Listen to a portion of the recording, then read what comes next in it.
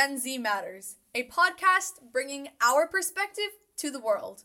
Today, for our debut episode, I am thrilled to be here joining you guys with Ashima and Hania. Hi, guys. Hi. Hi. Nice to be here. We're so excited to talk to you today. I'm excited to be joining you guys as well. So, you guys are from an organization. Would you guys like to talk to us about that? Definitely. So Ashima and I are juniors, so we're 11th graders, and we started an organization called Ladki Padhao, which means teach the girl child in Hindi. And our whole goal is to sort of raise awareness and combat the issue of the lack of education for girls and young men. Yeah, so I'll just elaborate on what Hania said. Initially, we created this just to focus on education of the girl child because growing up in India, we both saw that the education of women wasn't that focused on. A lot of young girls were being sent to forced into arranged marriages at a very young age. So we kind of wanted to help combat this issue. When we started exploring deeper into the issue, we realized that there were a lot more things than just a girl not being sent to school, you know?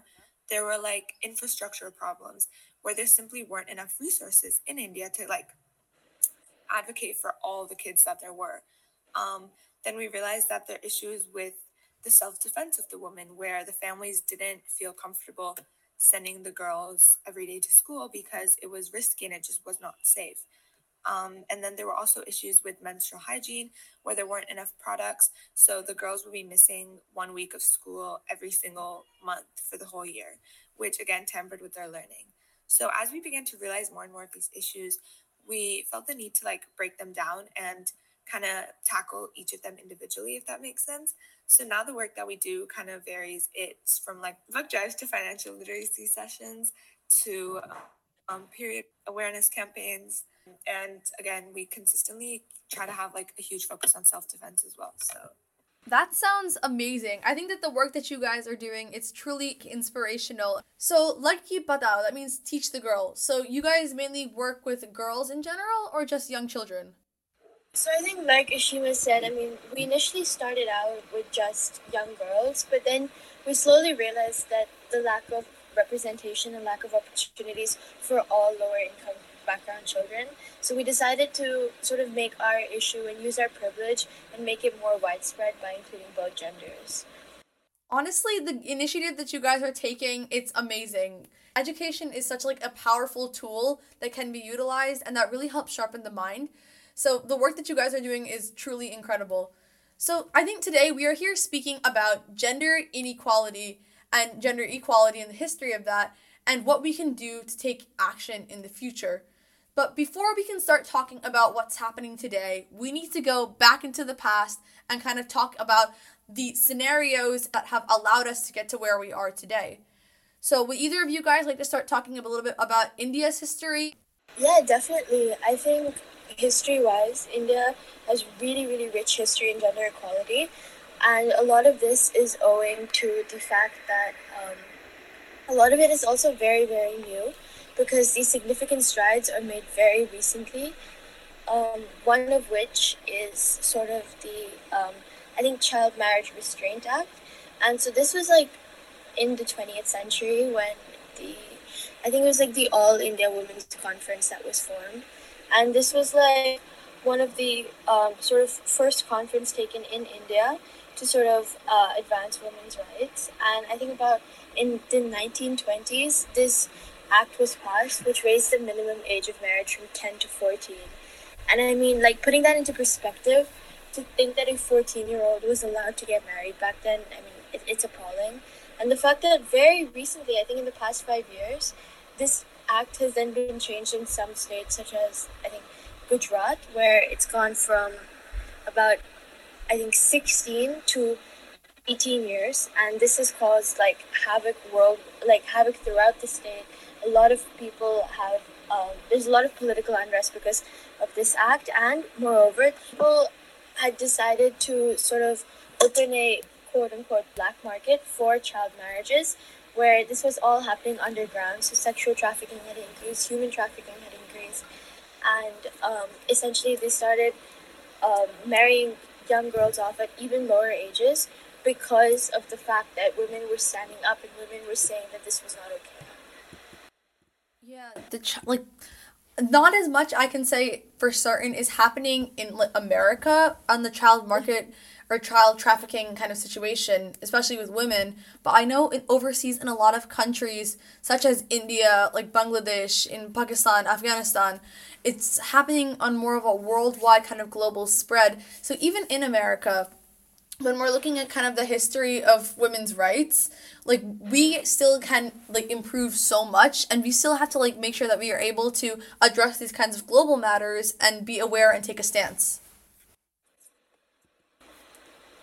So do you want to expand on that about the American history of gender inequality? Yeah, I'd love to.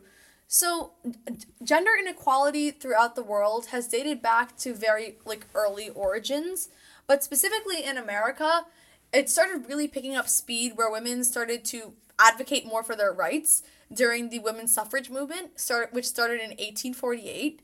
The first congregational meeting, the Seneca Falls meeting, was held, and prominent people within this movement included Susan B. Anthony and Elizabeth Cady Stanton.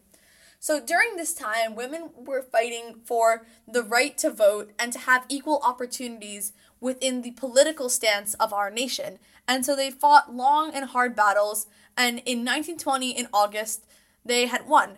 The 19th Amendment was installed, and the first wave of feminism came to a close, and they had reached a positive conclusion. After that, there have been several other waves of feminism, such as the second wave in the 60s, where they fought for the more magnified forms of equality, such as in the workplace and tackling the oppression that was faced in certain kinds of cultural history. Currently in America, we're going through the fourth and the fifth wave of feminism, looking more at the intersectionality that crosses with race and like sex in general. But we're kind of currently working through our struggles, but we still have to remember the past that got us there in the first place.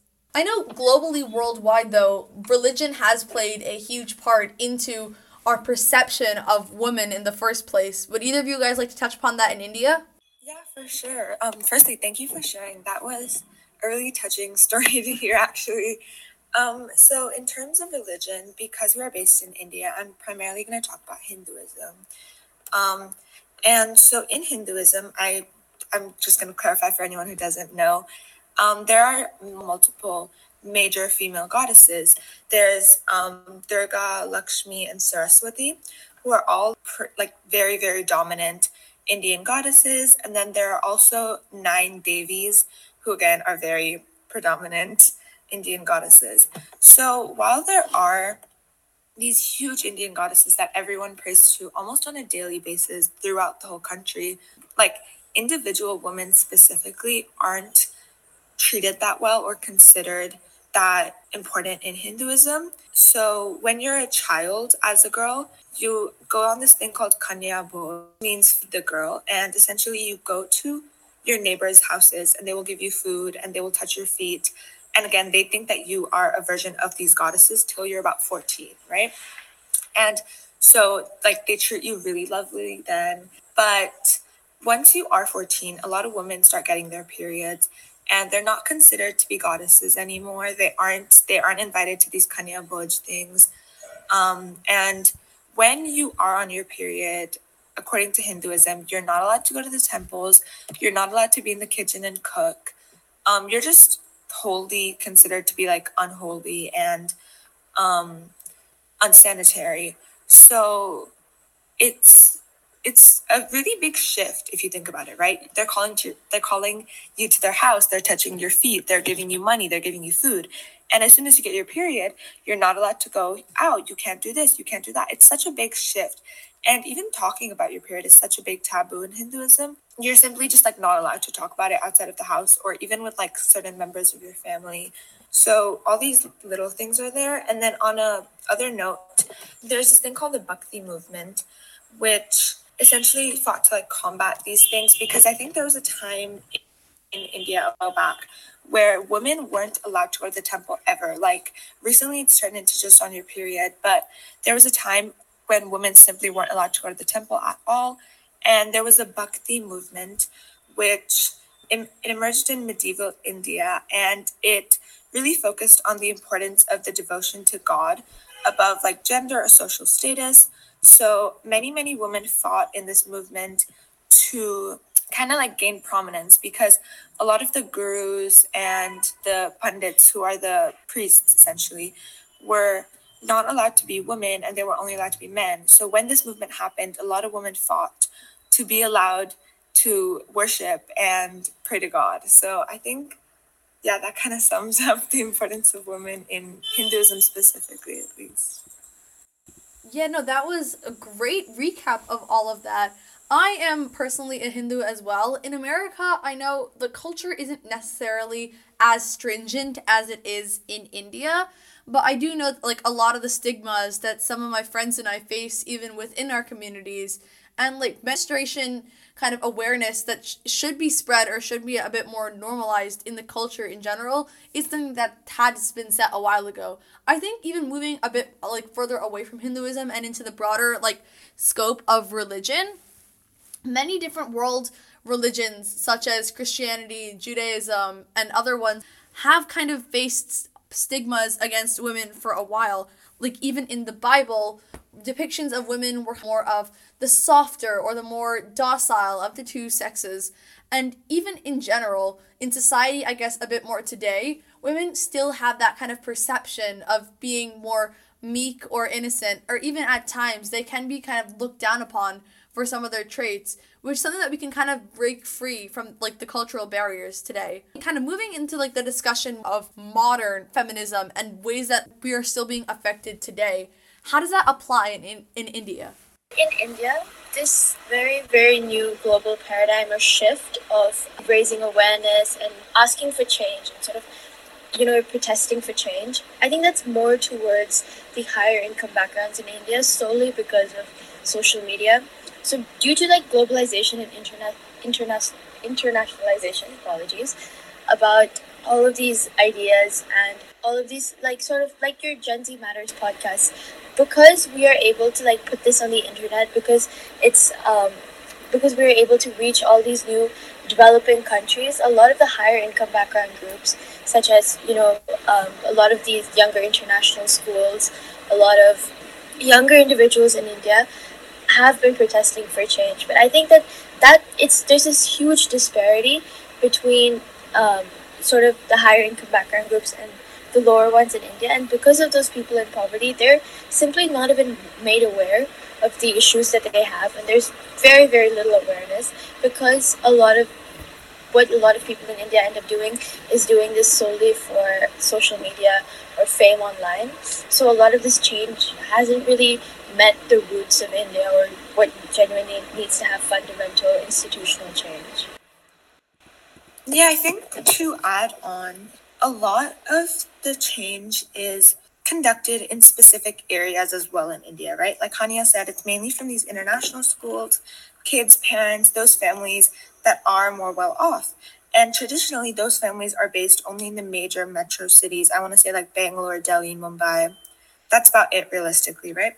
So if you're looking at these smaller cities where a lot of the problem is most prevalent, there is no change that is actually happening. A lot of these people are so uneducated about what the problem is. Even they don't understand what the issue is, and so when you initially even interact with them, there's zero understanding of what we're even trying to do, which kind of makes it difficult for people who are also trying to make change, just because in so many situations the women we are trying to help simply don't understand what we're saving them from or what we're helping them with. So they're very, very negative and standoffish and not open to even helping them, which again is based on the lack of knowledge of the issue and the better life.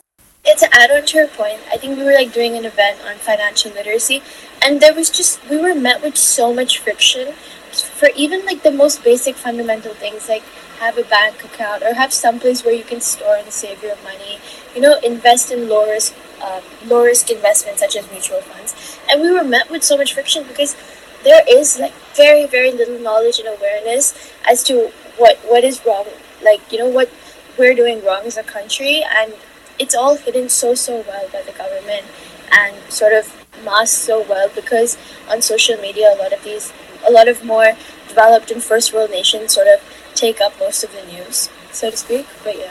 I completely see and understand like where you guys are coming from with all your points. I can definitely say that as a first world nation, America is one of those countries taking up a lot of the spots in the news feed and populating various social media platforms with our news when there's a lot of global issues and affairs that really need to be discussed.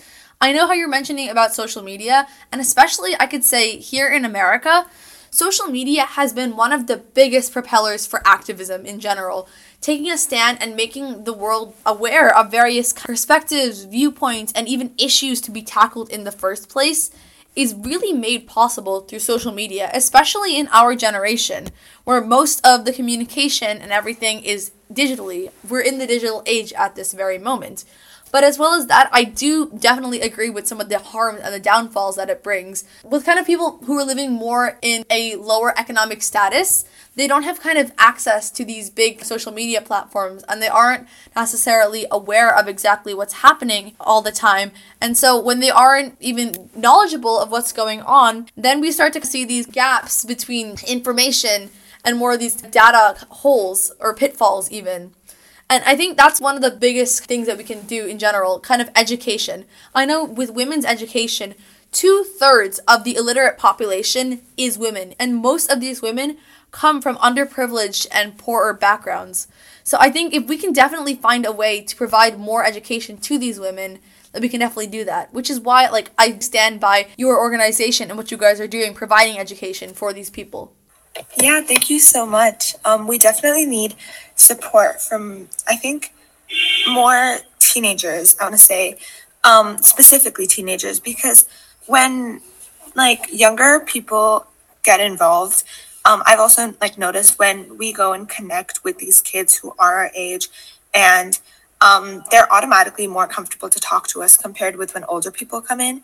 So yeah, we are definitely hoping to have more teenagers and youth come help us with our cause. Yeah, no, I think that giving it some time, you will be able to rope some more younger individuals in to help you guys. I think in general, when looking in like the workplace though, there still are some gender inequalities relating to the pay gap.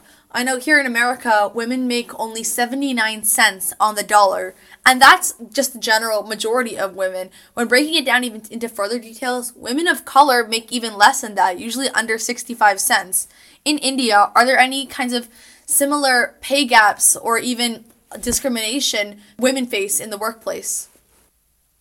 Yeah, I think for sure, if not even more prevalent, um, a lot of Indian women face the issue of microaggressions every single day in the workplace. And additionally, I think that not only do we see this in like sort of a capitalist world, but also I think like women only make up what 29% of senior management roles.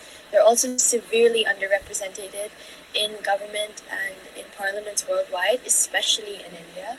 So I think that if anything, the issues are sort of amplified in India because of sort of a lack of awareness and again the lack of inequality.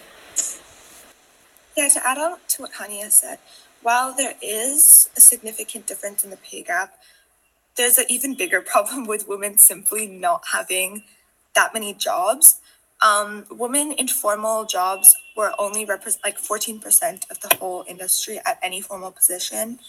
Um, and so when you think about the fact that there are so few women working, the idea of the gender pay gap isn't as prevalent. It's more about the idea of getting more women to the top positions and then fighting for higher pay, because at this point, if like with the relatively low amount of women even at these top positions, if you're going to fight for money, they're kind of just going to get you off the team, and you won't have that much of a kind of union type format. Moreover, in terms of sexual harassment, at least 52% of women at work experience unwanted sexual advances, which is genuinely really scary to think about as someone who is like 16, about to join the workforce very soon.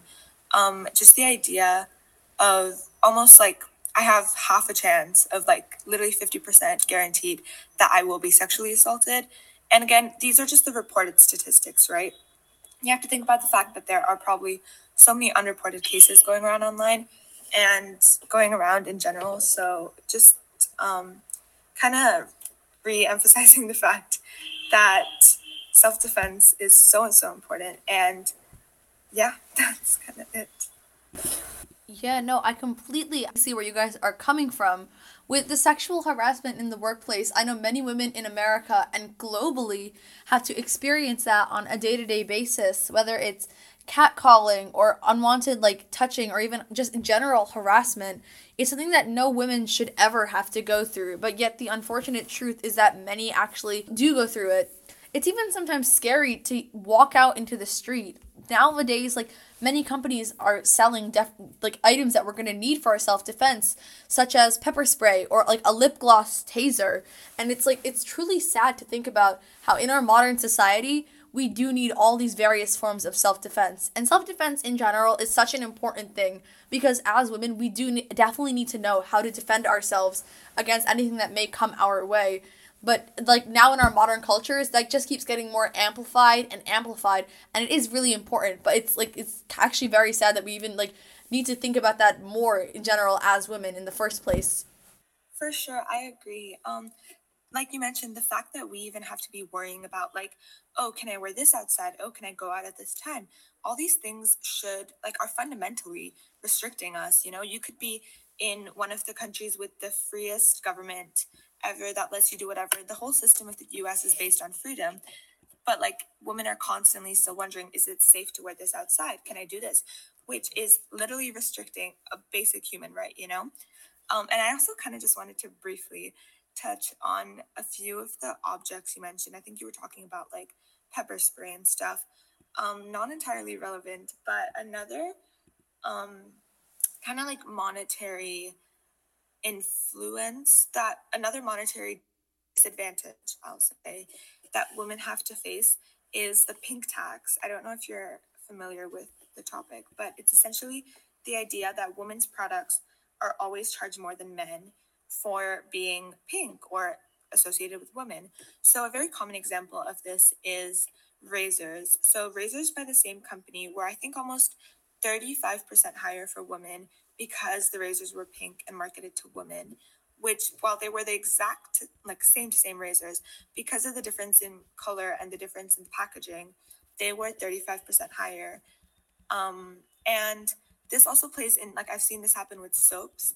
I've seen this happen with like basic shampoos, so many different products that are basic to men and women. The products to women will be charged higher. And again, this is something that leads to women obviously having to pay more for the same product, which can further really disadvantage them when you're buying these products like consistently, right? Like razors, soap, you're using these on a daily basis almost. So just another astonishing thing to think about.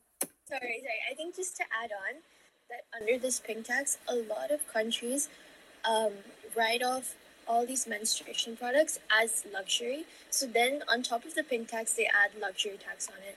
And I mean, that's crazy because this is like a fundamental, it's like saying band-aids are a luxury, you know? It's like such a fundamental thing that women require. And on top of the wage gap, they make our products more expensive. So it's just really making our lives harder out here. But yeah. No, yeah, I definitely agree. It's really funny. Just as you were going to mention the pink tax, I was going to bring that up like a second later.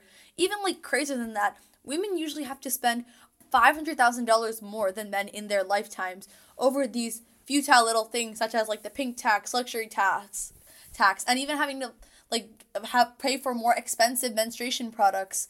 Like it's truly something that we should definitely continue to push for in the future with like generation and through activism in general, having to keep pushing for these costs to be lowered in general and to hopefully eliminate the pink tax someday. What can we do, at least from your perspective? Because you guys running Ladki Patao is like an amazing organization that does help people take a stand. What can we do in general as a community, as a generation, to help take more of a stand in women's rights and help change these things so that future generations won't have to go through this? So I think on a self marketing level, I would say join organizations in your local community, wherever you are. It doesn't specifically have to be Ledki Proud, but we are accepting volunteers always. Um, but just join any organization, start an organization, even if it's just like, I understand, again, social media, just campaigning online isn't the most significant impact you can make. But even if it's all you can do, go for it. Any change is good change. And that's like, it's really simple, posting online and everything. If you are able to make bigger changes, I would say interact with society first and figure out what specific, what the women in your area are specifically facing.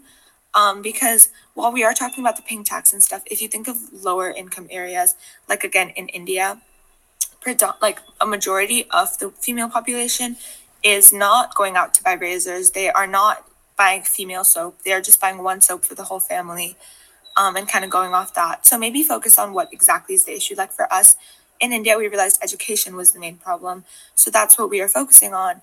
But then again, in the higher income countries, it will be like the pink tax and stuff. So I would say get to know your society first. And yeah, just make any possible difference you can. Doesn't matter how big or small it is. Yeah, I mean, I definitely agree with her. Go out into your local community and sort of just talk to the people who are suffering through these problems every single day. Because the stories you'll hear and the lessons you'll learn are like no other, and they'll motivate you awareness and raise awareness in the world. Because of social media, we are able to internationalize a lot of these problems. But I think if we were able to solve these in our local communities, like the reverberations and sort of the ripple effect will be seen for years to come. And I think that change and that satisfaction is unmatched. Yeah, I definitely agree with everything that you guys are saying. I think that the biggest way that we can make an impact in the world is by starting small, starting in our local communities, speaking out, starting different kinds of organizations, or even small things that we can do to help. If everyone did that, then we would be more easily able to tackle the problem on a global scale. And even tinier things, such as donating to charities or even speaking out in the first place, can make the biggest difference when fighting these kinds of issues. So I wanted to thank you guys for coming out here at early in your morning, late at my night with the time difference. It was amazing having you guys here today, and I learned so much from talking with you guys. Yeah, thank you so much. It's really nice to talk to you. Sorry if we both were like a little bit off our game. It's like 6 a.m. here and we're so tired. But it was really nice to talk to you, yeah. Yeah, thank you so much for having Ladki Parhao. I mean, we're really, really excited to see where your podcast goes and sort of where this journey takes you as well. Thank you. No, it was great talking with you guys as well. Don't worry, you did amazing for waking up at 6 a.m. I couldn't even.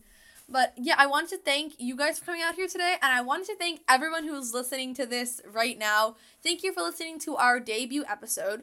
Follow Ladki Patao on Instagram. I will be providing their links in the description of this video. And follow GenZ Matters to keep up with our content and to learn what we can do as a generation to better the world. Thank you so much, and have a great day.